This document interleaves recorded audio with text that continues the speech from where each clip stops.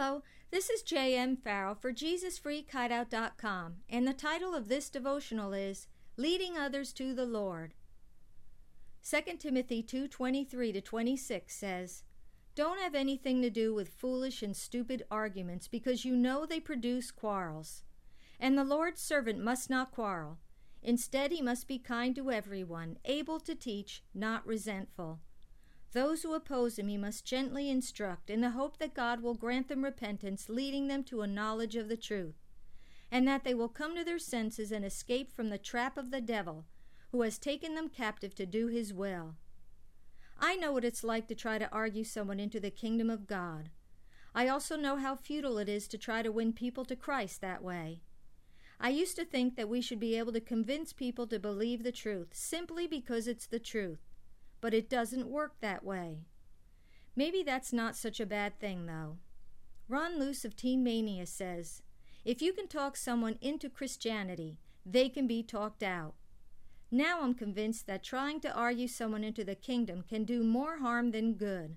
In fact, the Bible warns us against quarreling about words, and says that not only is it of no value, but it only ruins those who listen. The verses above tell us that instead of arguing or debating with the unsaved, we should gently instruct them.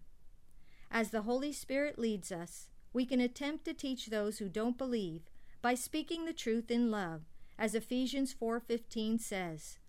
Scripture goes on to say that we should do this in the hope that God will grant them repentance and lead them to a knowledge of the truth.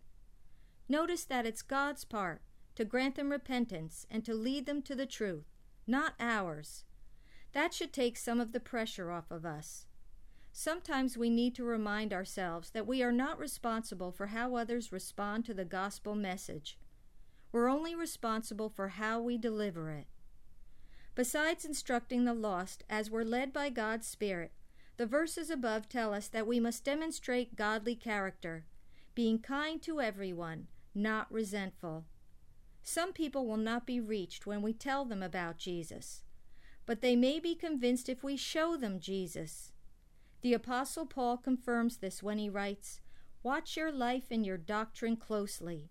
Persevere in them, because if you do, you will save both yourself and your hearers." 1 Timothy 4:16.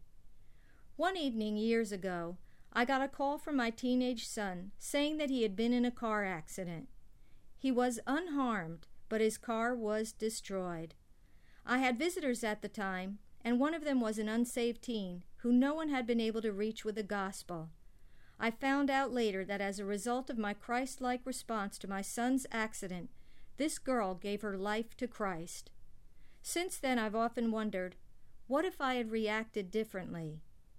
It's so important for us to exhibit the fruit of the Spirit at all times.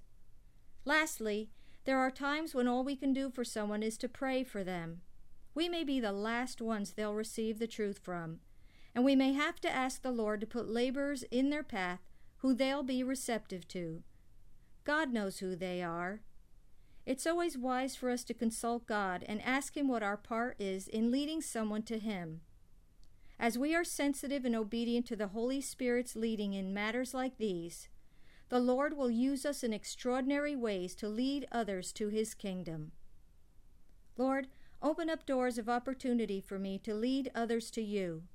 Show me what my part is each time, and help me to be led by Your Spirit. Teach me to speak the truth in love and to set a Christ-like example for others. Thank You for using me to touch and change lives for all eternity for Your glory. Amen.